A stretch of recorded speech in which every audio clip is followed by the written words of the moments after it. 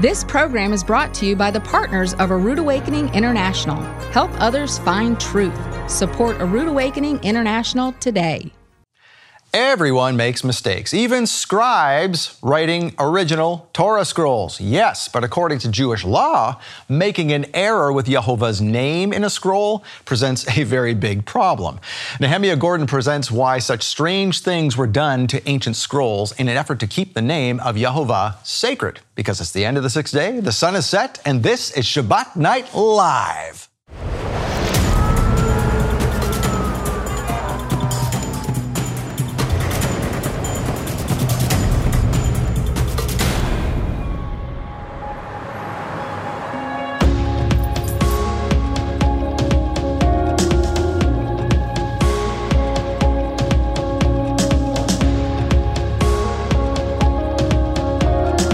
As they take this message out into the world. Well, Shabbat Shalom, Torah fans. Welcome to Shabbat Night Live with Michael Rood. You've heard it, I've heard it, we've always heard that if a scribe made an error when writing the name of Yehovah on a manuscript, that manuscript had to be completely destroyed. Well, is that true? Did it ever happen? And if not, what did happen if an error was made? Some very intriguing stories coming up with Nehemiah Gordon. But first, we have an anniversary this weekend on the astronomically and agriculturally corrected biblical Hebrew calendar. It is the second Shabbat of the fifth month. And this weekend, that marks the anniversary of when Yeshua and his disciples harvested grain to eat on the Sabbath. Remember, they went through the fields and they rubbed the grain in their hands and they ate it. Well, that was considered harvesting, which was not breaking the Sabbath, by the way, according to the Bible. That was breaking the Sabbath according to the Pharisees, and that's exactly why Yeshua did it, to put it in their face. We can see more about that in event number 68 in the Chronological Gospels Bible. And speaking of that, we have something very special, so please welcome my co-host to talk about that, our partner services and product fulfillment leader, David Robinson. Good to be here. Great. Okay, so this is something we typically only do on something called Mission Monday. That's right. Which we do every November following Thanksgiving. A lot of people are really excited about this. Oh gosh, and this week you've probably already seen it. Maybe you haven't acted on it, but I want you to act before Sunday. This is our Summer of Savings. This is week 3 of this. We're doing a different sale every week, and this week we brought it out. 2-for-1 chronological gospels. Not just the Bible, not just the chart, not just the study guide, the TV series too, everything to do with chronological gospels, but it ends Sunday. So let's go through a couple of these things. David, you have the chart there. Oh yeah, let's we got roll the chart that out. here. If you can grab that. This is one of the coolest things. This is basically, if you ever wanted to explain to somebody what Michael Rood's life work was, you could basically just pull this out. Yes. This is figuring out what day, what week, what happened when in Yeshua's ministry, and how do the Gospels correlate? How do they line up?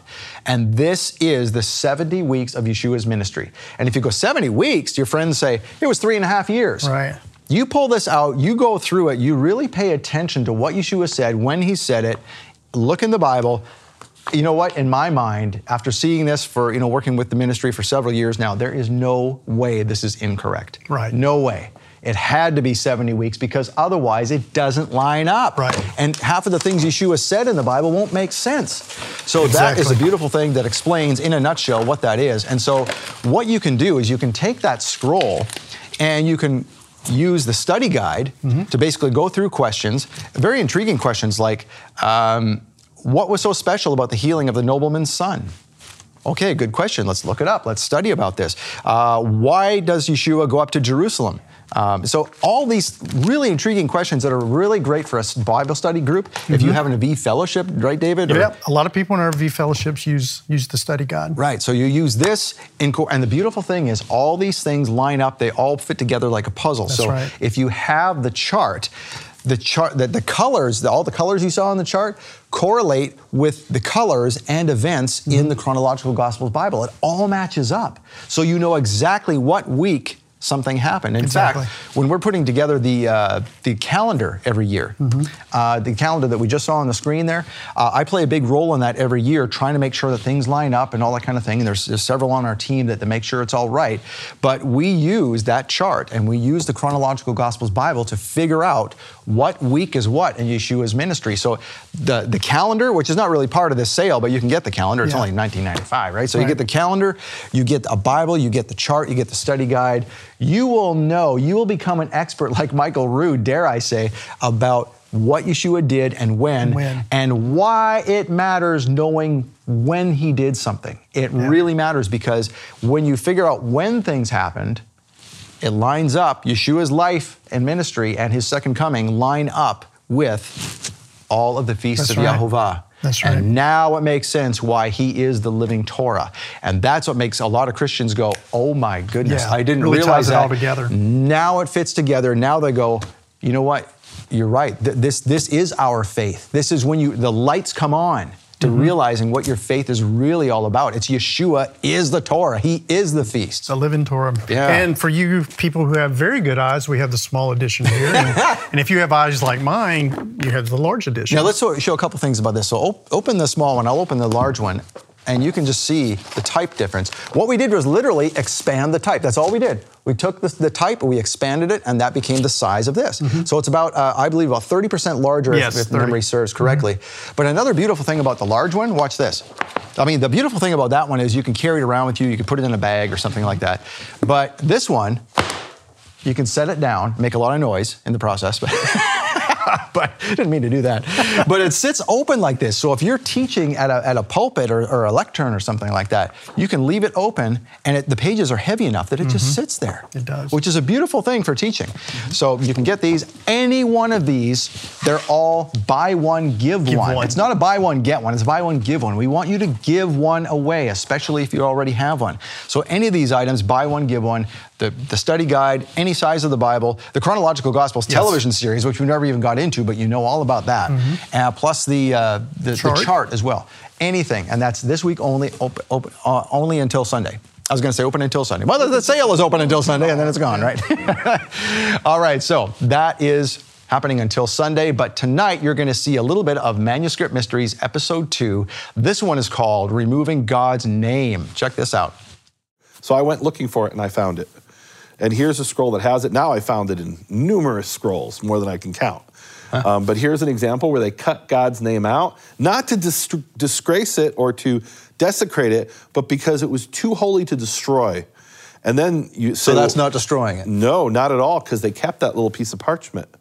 Oh. And we're told in medieval sources what to do with that piece of parchment. You take glue, literally glue, put it on the back of that little piece, right? It's a single word piece of parchment. And you can do two things that I know of, at least. One is you stick it onto the side of the ark, which is the cabinet in which you keep a Torah scroll. I haven't found any examples of that, but it's mentioned in the ancient medieval literature.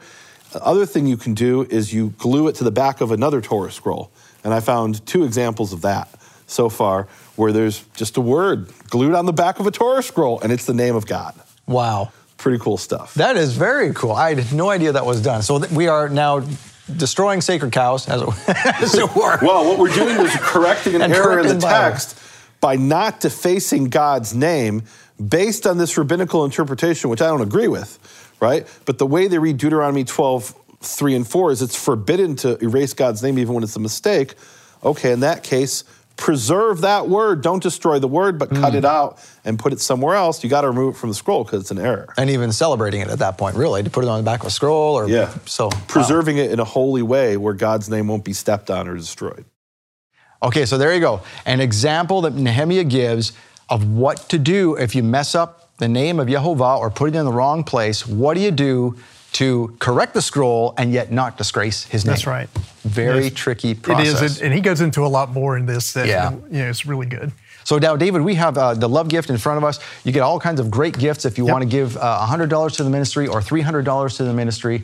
But tonight, I want to tell you about this teaching, because if you haven't got it yet, please get it. And I'm not saying this just because this is a fundraiser for the ministry. This is probably something one of the most really important love gift teachings we have. Yeah, it is, yeah. And it really is. I can't even hang on to it, so good. It's called The World to Come. We call it The World to Come because this is a message that I had an interview with a Holocaust survivor. And she is saying that what you saw in the Holocaust, the same type of things are happening with the government, with the medical community, and how they collaborated. You know exactly what I'm talking about in the last 18 months or so. You need to know what's going on here and what's coming up next. That's why we call it the world to come, because I don't know if anybody's going to be able to stop this. You need to be warned what's coming up next. We put it on DVD or Blu-ray. We didn't dare put it on YouTube. We didn't dare put it on Facebook. We would be torn down so fast. It would be gone quickly if someone saw this. So we're giving it to you in secret. Okay, this is a dire warning for you. It's something you can pass on to your friends, and it's also a donation to the ministry to help us keep giving you important messages like this. Pass it to friends. Do whatever you can do. That's why we're putting it on DVD. Something it's not subject to fact checkers. Okay, so that's why we're doing it. All right, thank you for joining us today, David. You betcha. All right, Nehemiah Gordon explains why strange things were done to ancient scrolls in an effort to keep the name of Yehovah sacred. Very interesting, very creative stuff. Manuscript Mysteries, Episode 2 is coming up. Stay with us.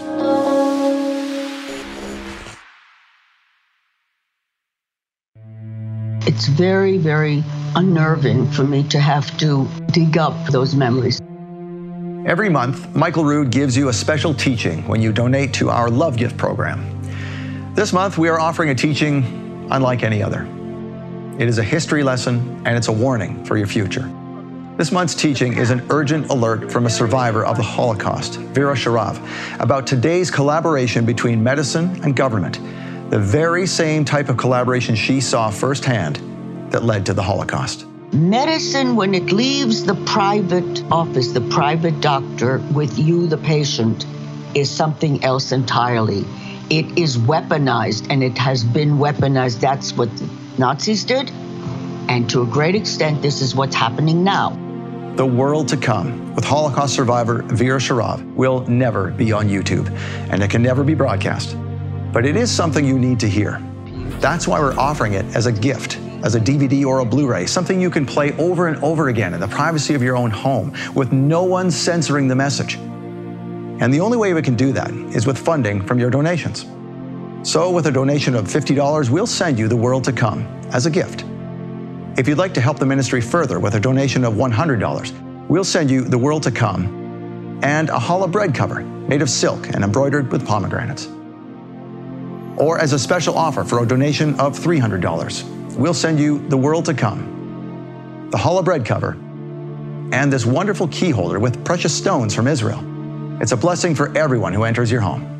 Along with these beautiful gifts, this teaching, The World to Come, may be the most important love gift we have ever offered. You can call us to receive this gift at 888-766-3610. You can order by mail by using the information on your screen. Or you can get your gifts online at monthlylovegift.com.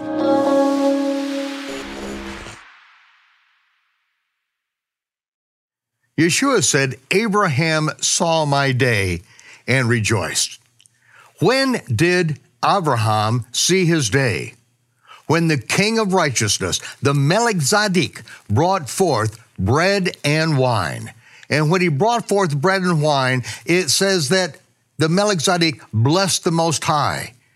And that prayer is still remembered and is what Yeshua said when he blessed the Most High the night of the Last Supper, the night before the Passover lambs were slain. Yeshua said, Baruch atah Yehovah, Eloheinu melech ha'olam, hamotzi lechem mi'aretz. This broken bread represents my broken body which is broken for you. By my stripes you are healed. Do this as often as you do this in remembrance of me. And then he took the cup. And in the words of the Melech Tzedek, he blessed the Most High.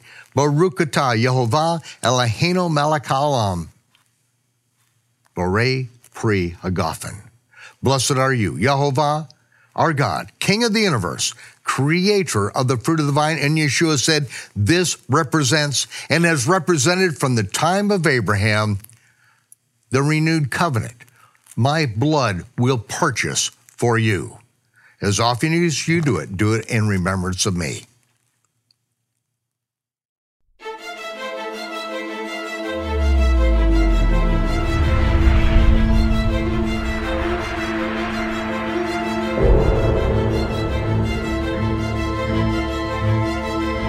So you think you know the Torah. It's been corrected the whole time. No mistake has ever been made, especially not with the name of Yehovah.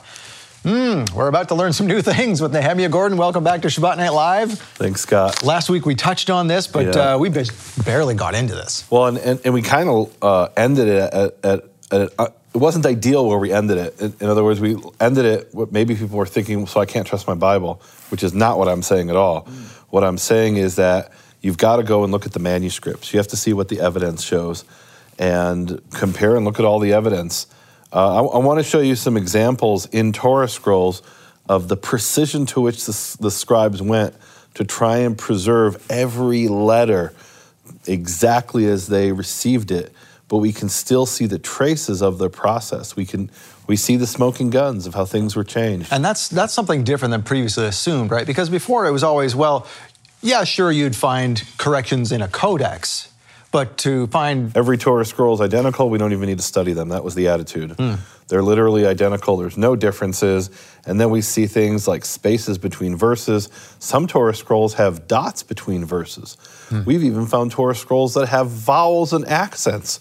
We found all kinds of things that aren't supposed to exist, but they do exist. They're rare, but they happen. And it doesn't change anyone's faith. I mean, it doesn't really... It just strengthens my faith, because now I get back to the sources and I say, okay, the Jewish people who, and I'll show you a Torah scroll from the 13th century, that in the year 1349, the Jews who used this Torah scroll were martyred for their faith. They died clinging onto the Torah scroll. There's a collection of these Torah scrolls from this town in Germany called Erfurt. And on March 21st, 1349, they were attacked by the local Catholic population. It was at the height of the Black Plague, and they saw the Catholics were dying and the Jews weren't. And we don't know why that is. Maybe it was because Jews had cats. I have no idea. Or maybe all the washings or something. Could have been the washing. We don't know. But the Jews weren't, at least in that particular area in time, weren't as affected by the Black Plague. The Christians, or the Catholics, became convinced the Jews are poisoning the well. That's why they were dying. They didn't know it was coming from the fleas that infected the rats. So they blamed the Jews. They went and attacked them. And these Jews held on to these scrolls in their dying moments. There's some of these scrolls from Erfurt that have burn marks on them. There's a prayer book that was open at that time that has blood on it, according to some scholars. This was discovered in the 19th century when this scholar went to Berlin, where it was held at the time, to study one of these. It's a codex in that case, and he found there were blood stains on these Hebrew manuscripts taken from the Jews in 1349. But we can see the traces, not just of blood. We can see the forensic traces of how they corrected and fixed the Torah scrolls and changed them. So let's have a look here. This is an example which shows the level of precision the scribes went to. It's Genesis 33:17, and we have what are called matris lectionis, or I call them vowel helpers. There are certain letters in Hebrew that don't change the meaning and don't change the pronunciation. They're there to tell you there's a certain vowel when you read the word. And when the scribes came along, they wanted to copy every single letter down to these vowel helpers in specific instances of specific words. Just to give you an analogy, in English we have standardized spelling, but you can spell the word color O-C-O-L-O-R or C-O-L-O-U-R. It doesn't change the meaning. It tells you, are you from England or are you from the United States? Well, imagine if in every instance of every word they said, well, that time you spelled it with the U and that time you didn't spell it with the U. That's what these vowel helpers are. So here we have the word Sukkot, which is both the name of a city and a booth. And you can see the first time in a single verse it's spelled without the vav, and the second time it's spelled with the vav. And doesn't change the meaning. It doesn't even change the pronunciation, but the scribes wanted it preserved exactly as they received it. So if you look at virtually, and I'm going to add the word virtually, which I wouldn't have said before. I would have said every Torah scroll in the world. Now I'm going to say virtually every Torah scroll because I haven't checked every one. You'll see, as a rule, the first instance of this word in the verse has the vav, and other way around. The first instance does not have the vav, and the second one does. The one on the right doesn't, the one on the left does. Now, again, it doesn't change the meaning, but they said this is what Moses wrote, this exact letter in this word of this verse, even if it's more than once in the verse, right? The same word appears twice, spelled two different ways, we have to reproduce it exactly. But things are a little bit more complicated than that. When you focus, when you zoom in, what do you find? So in the first instance of that word in the verse, originally it was written with a vav. Aha. Scribe came along, scratched off the vav, and now he's got a space in the middle of the word. So he scratched off the last letter, the tav, made it a wider tav. He stretched it out to fill in that space. So you can see the forensic traces of when the scribes are fixing the scrolls. It's very difficult to hide when a scribe changes something. It leaves traces behind. Sometimes you don't know what they changed, but you can tell something was changed. That's very interesting. And sometimes you can see exactly, as in this case, you see exactly what they changed. Here's another case. Here we again have a vowel helper, these matris lectionis. It doesn't change the meaning, it doesn't change the pronunciation. He had the word Shimoni, which is a Simeonite, somebody from the tribe of Simeon, and it had a vav in there, and the proofreader comes along, probably the original scribe, and he says, well, wait a minute, there's not supposed to be a vav in this instance. Again, it doesn't change the meaning, but they believed every letter was sacred. Some rabbis would take it one step further, and they'd say, if there's a vav or not a vav, we're going to read meaning into that extra vav. And I call it extra because it's not required there.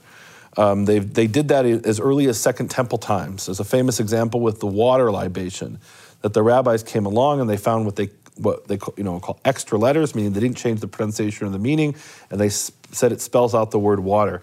I did a thing with Michael about that, the waters of salvation. Oh, yeah. Okay. I'm not sure we talked about that detail, but this goes back to Second Temple times, that every letter was considered sacred, and we can see in this Torah scroll, they originally had a vav, and somebody scratched it out. I can still see that the vav was there. So the forensic traces are there. It's just so important. It gives me more confidence in my Bible. I can see not only what it says, but what it said before. And why did they change it? Well, usually they changed it because every Bible in the world, virtually, almost all Bibles in the world don't have a vav here, and so they wanted it to be uniform in accordance with what they considered the official version. Well, turns out the official version wasn't as official as they thought, because sometimes they're changing it contrary to the official version. We saw an example of that last week. It's rare, but it happens. Here he had a vav, he erased it. Here he was missing a yud, right? And again, this doesn't change the meaning, doesn't change the pronunciation. He scratched off part of the lamed, stuck in a little tiny yud, and then had to rewrite the rest of the lamed. And I can see the forensic traces of that, right? It's very hard to hide something in parchment. That one's pretty messy, as a matter of fact. A lot of them are extremely messy. Some of them are so messy, the scribe had to write in the margin. Usually this was done in a codex. They'd write in the margin, here's what I meant to do, but it's so messy you can't even read it. That actually happened. Now, we've got a bunch more examples here. A lot of times when we're looking at these things, we're kind of guessing at what the correction was. We don't always know. Sometimes you'll see an entire line that's been erased and then rewritten. Here I found something extremely rare. I found that there's these 5 words that are written smaller than all the surrounding words in the middle line there, the 4th line from the top, in this Torah scroll.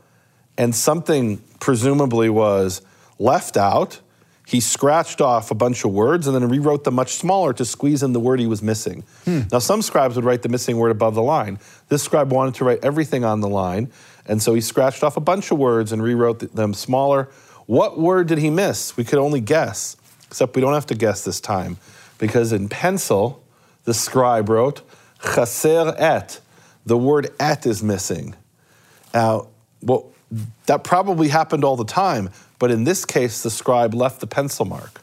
Normally, that would have been erased because, pencil's not permanent. You can go and erase it. Nobody would ever know that something was written there. This scribe forgot to erase the words written in the margin. The word et is missing. So imagine the process here. The scribe is checking every letter, every word, and he comes to a certain place and there's an entire word missing, the word et. Now, et's a very interesting word. Some people call it the Aleph Tav word, right? It has the first letter of the alphabet and the last letter of the alphabet. It doesn't translate easily into English. In other words, if I say there's 10 words in the verse, in Hebrew and I translate it into English, I don't have a word that parallels the word et. It's what we call a direct object marker. It has a grammatical function. It's extremely important in Hebrew. It's not always required. You can have a perfectly good sentence without it, but it helps to understand the sentence. And the word et here was accidentally left out, and the scribe left the smoking gun. I've never seen this except this one time in all the scrolls I've looked at where the scribe messed up. And I don't know when the scribe did this. Maybe it's modern pencil, right? It's very difficult to say with the information I have available right now. It's relatively recent, meaning it's the last few hundred years this was done. And by the way, that raises an interesting point. When you look at Greek manuscripts, printing comes along around the year 1450, and it begins to spread, and people stop writing manuscripts. And you have manuscripts, but they're usually the copy that was brought to the printer. That's what we call the manuscript, right?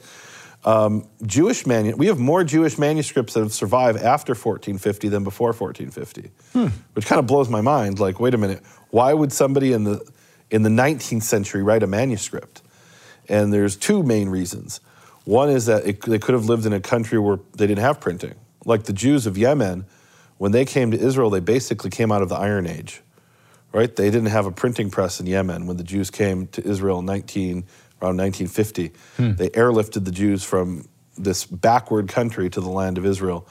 Other works were written by hand because the printing press was regulated. You had censorship. And for example, some of the manuscripts of Hebrew Matthew are from after 1450.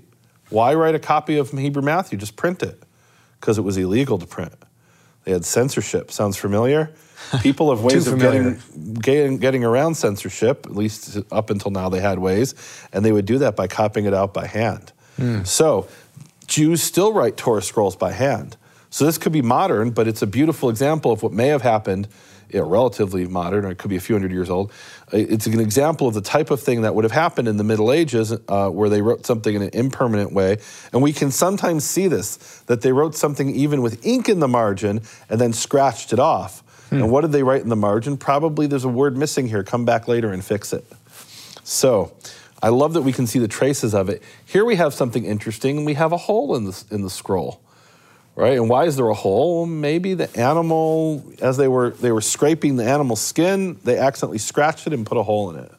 And so they sewed it up, and you can see the sew marks. Yep.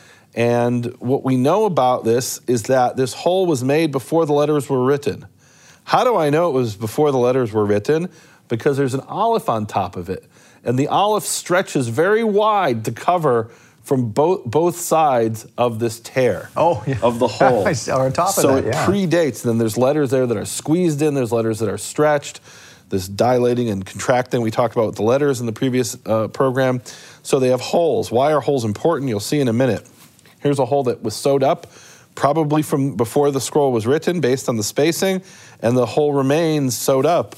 Here the hole was never sewn up. It was left. Here's a tear that, again, happened before the scroll was written. I can see from the shapes of the letters, they're written to fit the hole. So we have these tears and holes. Now, this is a different type of hole. This hole is nothing like the holes we saw before. And when I saw this, I'm like, wow, what's going on here? Now, what is going on here? We have a very common type of scribal error that happened. And I got to tell you up front, I'm guessing, because the hole consists of something cut out. And I don't have what was cut out. It's gone. But it's a reasonable guess based on the context here. And I've seen many examples like this, so you kind of get a feeling for these things. So what happened? The scribe got to the end of the line, jumped to the next line, and copied the letters Yud, He, Vav, He, the name of God, Yehovah, but he did it from the following line. So he copied it into the wrong place. Now he's got a problem. And what's his problem? So the rabbis have a law.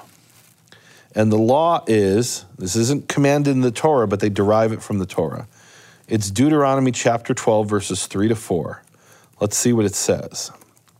It says in Deuteronomy 12, tear down their altars, talking about the pagan Canaanites, smash their pillars, put their sacred posts to the fire, and cut down the images of their gods, obliterating their name from that site. Meaning the name of the pagan gods. So this idea in Deuteronomy in particular, we see it in Exodus as well, that a place where God puts his name is holy, And so the place where you worship Baal, that's a place where the pagans believe Baal put the name of Baal. And Ishtar, Easter, put the name of Easter, Ashtoreth. So it says, obliterating their names, the pagan gods, from that site. And then it says, do not worship Yehovah your God in like manner. That's what it says in the JPS. Let's look at the King James Version. So it says, you shall do not so unto the Lord your God, meaning unto Yehovah your God. So what is it you should not do so? And it's not entirely clear if you just read verse 4. You might say what you're not supposed to do is, what I would say, is don't build high places to Yehovah like the Canaanites built to their gods. But the rabbis say, no. When it says do not do so to Yehovah your God, what it means is destroy the names of the pagan gods, don't destroy the name Yud He Vav He. And they derive from this a rule: it is forbidden to erase God's name, even if it's written by mistake. And what do I mean by erase God's name? How do you erase a name? We saw how you erase other words in the previous program. You take a razor, a knife, and you scratch it off the surface, right? We even saw some examples today where you scratch it off. So that's forbidden in rabbinical law. So now the rabbis have a dilemma. What do? They accidentally wrote the word Yehovah from the following line on an earlier line. There's an extra instance of Yehovah. We got to fix it. How do we fix it? And this is where I was told, if that never happened, then it happened. It was completely removed. It was cut out of the scroll. Nonsense. That one word was cut out of the scroll, not the whole column. All right, not the whole sheet. Because I'd heard if they messed up the name of Yehovah, they'd have to destroy the whole scroll. No, but that's not true. Utter nonsense. In fact, it's here's where it comes from. There's something called a mezuzah, which is what you put on the doorpost. Mm-hmm. And there's phylacteries, which are Yeshua mentions phylacteries, right? It's the thing the rabbis wear on their forehead and on their hand, right. And it has tiny little scrolls in it. And those have to be written sequentially. And what do I mean sequentially? It's actually kind of like a magic amulet, to be honest. Okay. So you write the first word, and then you write the second word, and you write the third word. Well, what if I forgot the second word? Okay, no problem. I'll scratch off the third word and write the second word and third word, right? You can do that. But what if one of those words is Yehovah? Well, now I'm done. I can't erase Yehovah. So if you do it in phylacteries, you're done. You got to start over. But it's only a paragraph. This Torah scroll is, this particular one is 50 sheets, right? That's like 25 sheep. I'm assuming it's, or cows in this case, right? 25 cows, right? Each half of the cow is one of the sheets. 25 cows or bulls donated the sheets for this Torah scroll. And when they made a mistake in the word Yud He Vav He, they took a razor and they cut that word out. Now, I had been in conversations with scholars about this, and I'd heard about this, I'd read about it. I said, can you show me an example? And they said, well, no, we don't have any examples. I've seen it, but I don't know any examples. I said, tell me the library. I'll go to that library and I'll find it. If you say you've seen it somewhere. One scholar said to me, I have no idea. I've seen hundreds of scrolls, thousands of scrolls, don't know where. So I went looking for it and I found it. And here's a scroll that has it. Now I found it in numerous scrolls, more than I can count. But here's an example where they cut God's name out, not to disgrace it or to desecrate it, but because it was too holy to destroy. And then you say, so that's not destroying it? No, not at all, because they kept that little piece of parchment. Oh. And we're told in medieval sources what to do with that piece of parchment. You take glue, literally glue, put it on the back of that little piece, right? It's a single word piece of parchment. And you can do two things that I know of, at least. One is you stick it onto the side of the ark, which is the cabinet in which you keep a Torah scroll. Mm-hmm. I haven't found any examples of that, but it's mentioned in the ancient medieval literature. The other thing you can do is you glue it to the back of another Torah scroll. And I found two examples of that so far, where there's just a word glued on the back of a Torah scroll, and it's the name of God. Wow. Pretty cool stuff. That is very cool. I had no idea that was done. So we are now destroying sacred cows, as it were. Well, what we're doing is correcting an error in the text by not defacing God's name based on this rabbinical interpretation, which I don't agree with, right? But the way they read Deuteronomy 12:3 and 4 is it's forbidden to erase God's name even when it's a mistake. Okay, in that case, preserve that word. Don't destroy the word, but cut it out and put it somewhere else. You got to remove it from the scroll because it's an error. And even celebrating it at that point, really, to put it on the back of a scroll or so. Preserving it in a holy way where God's name won't be stepped on or destroyed. That's amazing. Okay, Nehemiah, would you hang on with us? Absolutely. Okay, we'll be right back. All right, so thank you for hanging on with us as well. This is fascinating information. I'm learning about some things. I'm hoping you are too. And we have more to come in the second half of Shabbat Night Live, but we just want to take this time to ask you to donate to Shabbat Night Live, because without you, Nehemiah can't be here. We can't have Shabbat Night Live. So we want to thank you, and you are not only providing this program so you can watch it, but so that others can watch it into the future. So we want to give you a couple minutes to pray about a donation to this ministry so we can continue doing what we do here, and we'll be back in just a couple minutes. Thank you. Well, I want to thank you for your support of Shabbat Night Live on behalf of myself and on behalf of our guest today, Nehemiah Gordon. Now, Nehemiah, we were talking about before the break about cutting out the name of God if it was not supposed to be there, and actually celebrating it by putting it on the back of a Torah scroll or on the cabinet of another Torah scroll on the Ark. The Ark, thank you, the name of the Ark. But we have celebrated it on lots of things at A Rood Awakening. We love this. So we have this from the Aleppo Codex. This is Yod-Heh-Vav-Heh on the cup here. And some people complain to us and say, you are disgracing the name of Yehovah, because that's not the name of Yehovah. That's a het. That's not a hey, because the hey on the left side of the letter is not supposed to connect to the top. And they said, why is that? And I gave some lame excuse. I said, well, maybe in the Torah scroll, because it's made of animal skin, maybe the ink ran. I said, I don't know. So what's the official reason here? So this is really important. It's a great question. I'm so glad we opened with this. So the shapes of the letters have changed over time, and how they were written has changed over time. That's actually one of the things I found. There's this one particular Torah scroll that I've been studying that was written in the 12th or 13th century, and it was written with the connected hey. Okay. Now, this mug, and I got to say, I was talking to this man, this great scholar, brilliant man from Germany, and somebody had sent him Michael holding up this mug, and he was very upset. And he turns to me, he says, Nehemiah, only an American would put God's name on a mug.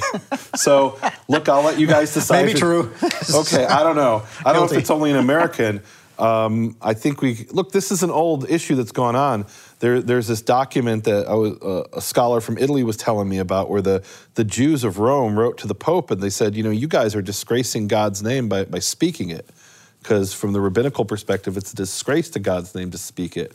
I know that Michael put it on this mug to honor the name, right? Instead of picking up the mug and saying, the Chicago Bears. I get to think about that while I drink my coffee.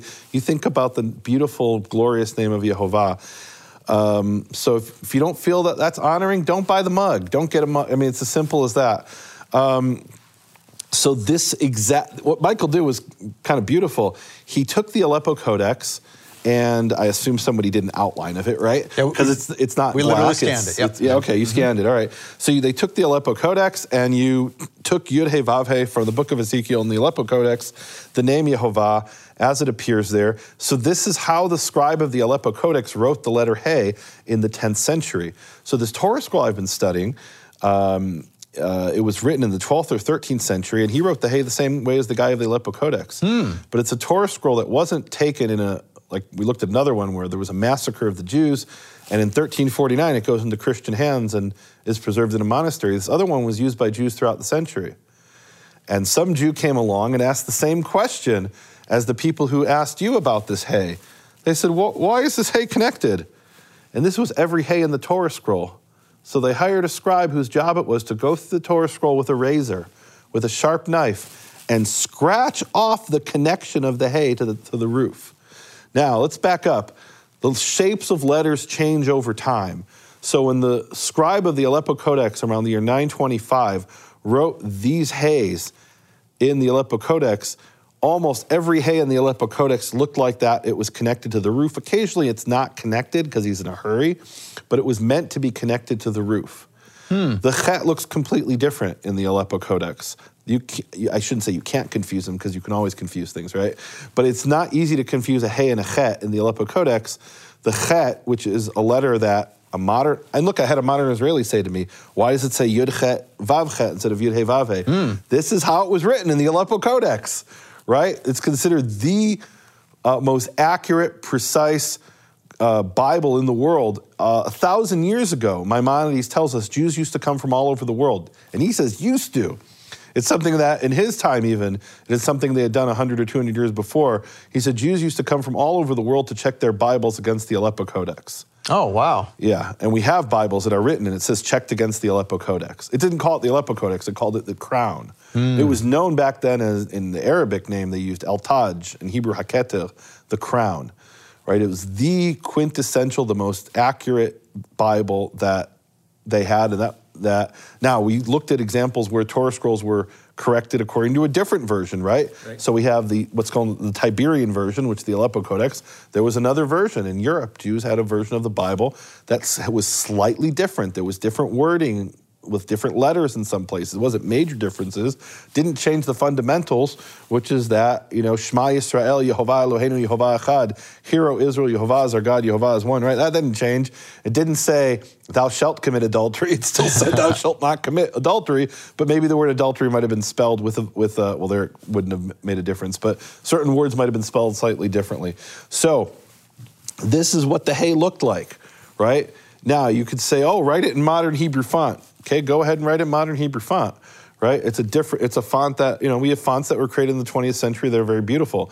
This is what the font looked like. I use the word font, right? But it was handwriting. This is what the handwriting of the Aleppo Codex looks like. And it was very common to, that the Hay and Chet were easily distinguished. There was no problem.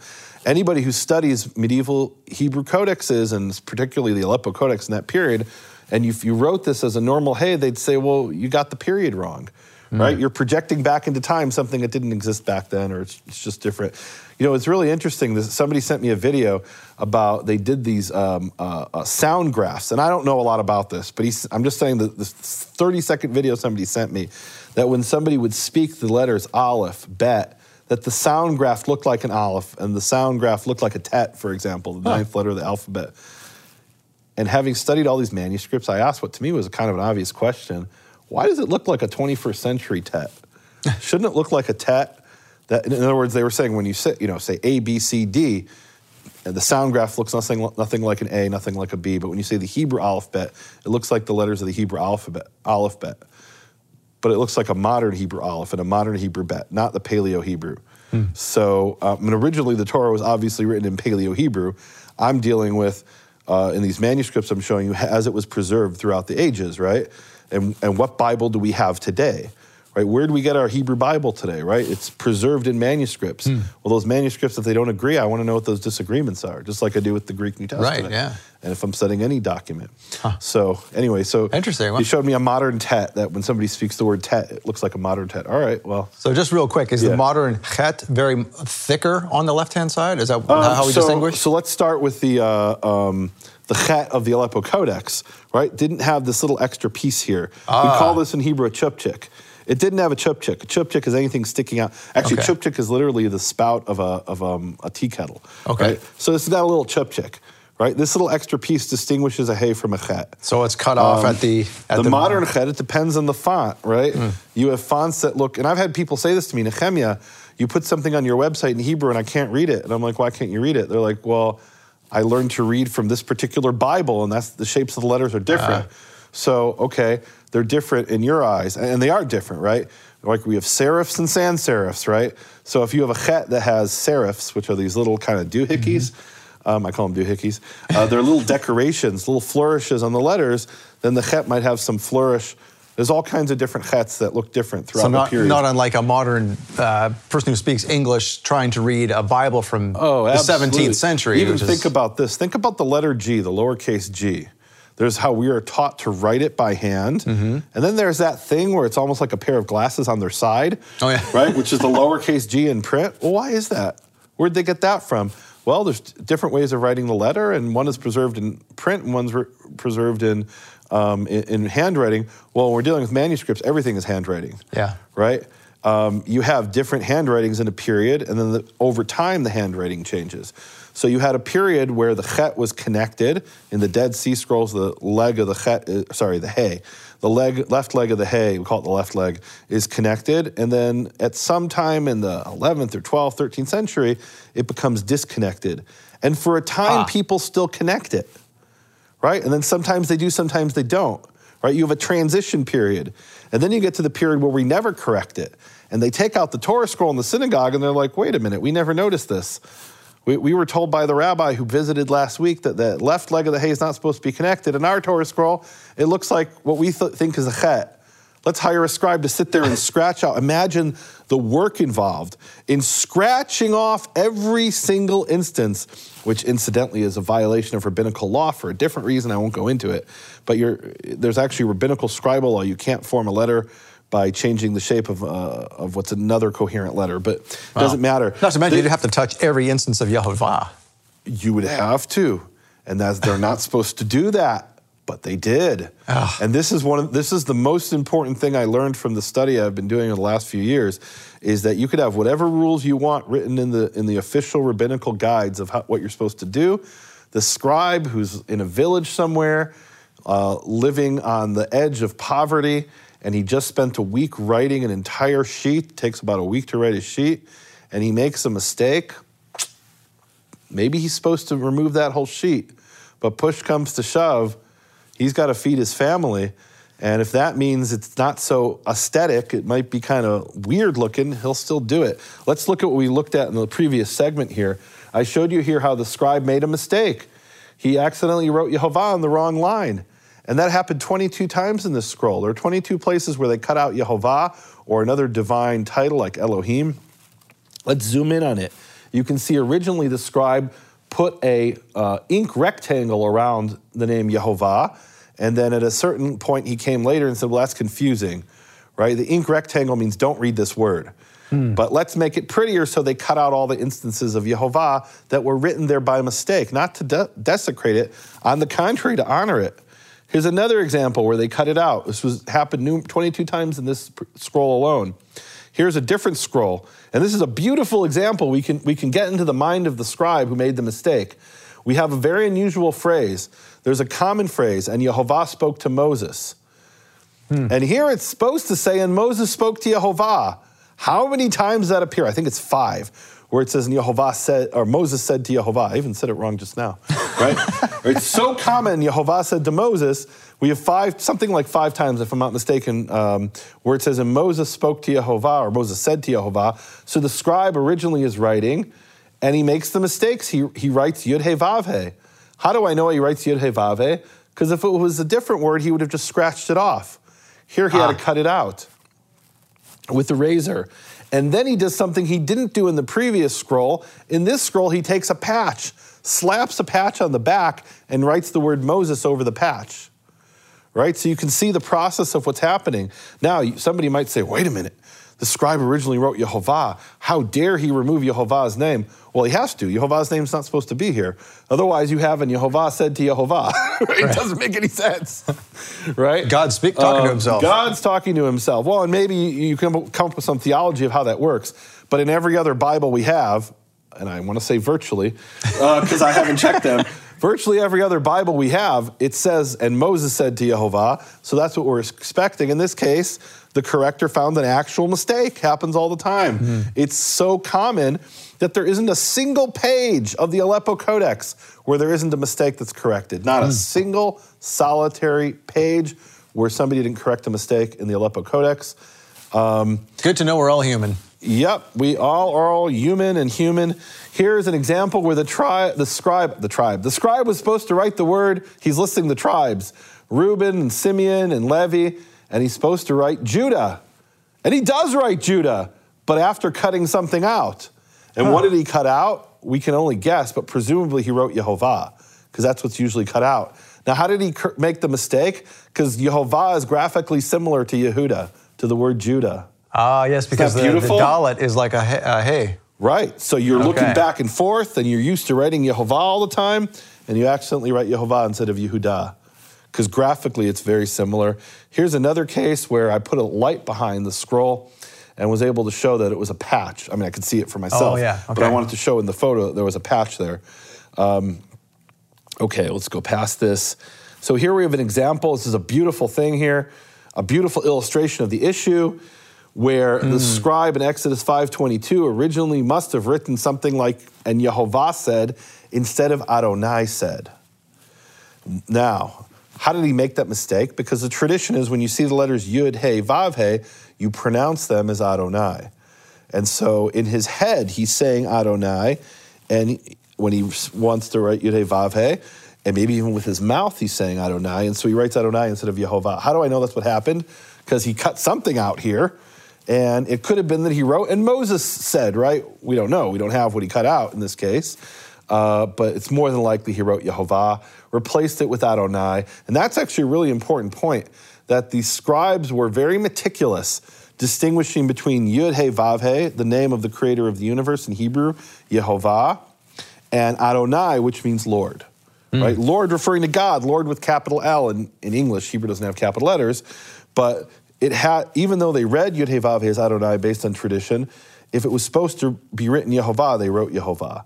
And it was supposed to be written Adonai, they wrote Adonai, and if they made a mistake, they went and corrected it. Now, how do I know it's a mistake? Maybe this is supposed to say Yehovah. And that's something that was actually argued by a scholar named Christian David Ginsburg. He was a scholar in the 19th century, one of the great scholars of the Hebrew text of the Bible. He was actually a Jew who converted to Christianity. He was named by his parents David Ginsburg, and he added the name Christian David Ginsburg when he converted. Oh.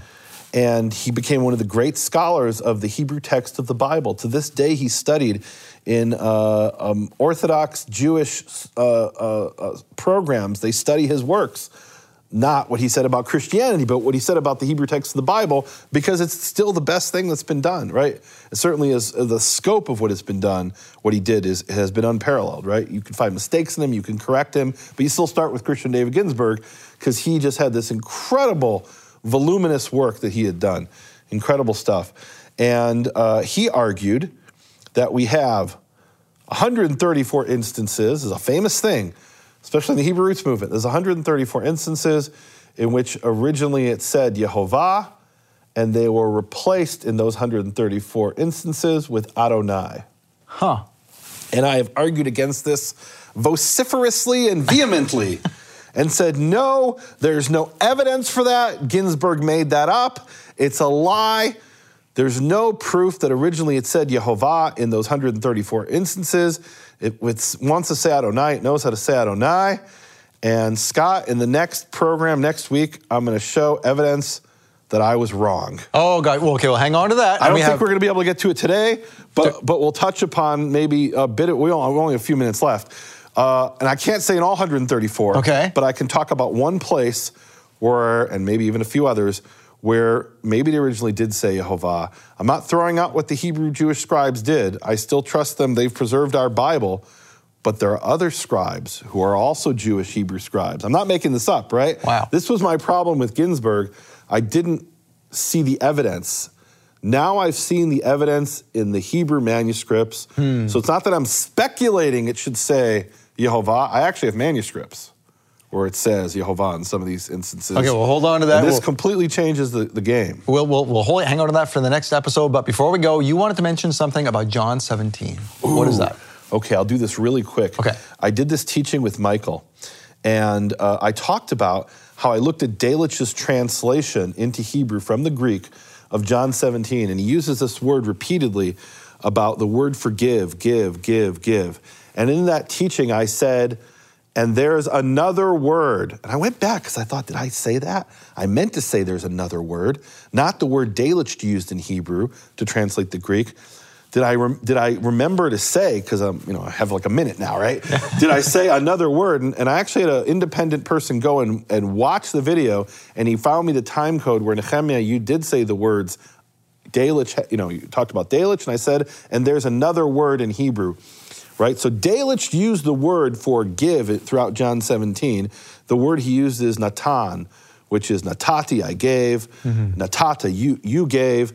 But there's another word that could be used in Hebrew, a word that's common in Aramaic, rare in Hebrew, but it appears in Hebrew. It's the word we have in Hava Nagila, which means literally give song, or give, let us sing, right? Hava Nagila, Hava. Yeah. So lahav, yud he vav, Yehava means to give. That's written with a bet, not with a vav like God's name. But what I argued is there's a play on words in John 17, perhaps in the original that Yeshua spoke, not in Delitzsch's version, because Delitzsch's version uses Natan, but as I said, there's another word in John 17, there's another word that could have been used in John 17 in the original, that Hebrew that Yeshua spoke, that I don't have that version, but it's possible that these 17 times he talks about give, 17 times. He's using the word Yahav as a play on words with Yehovah. And then in John 17, 6, 11, and 12, and 26, go look at those verses. He has this idea of manifesting the name of the Father, and that might be tied into this other word for give that he may have used, which is the word Yahav, related to Yehovah in sound, not in grammar. Wow. I wish I had more time to talk about go study it for yourself. Yes, we'll have to replay this and go study it for yourself. If you want more of Nehemiah, you got it. You want to come back next week? Absolutely, let's do it. All right, until then, Shavua Tov. We'll see you next week on Shabbat Night Live.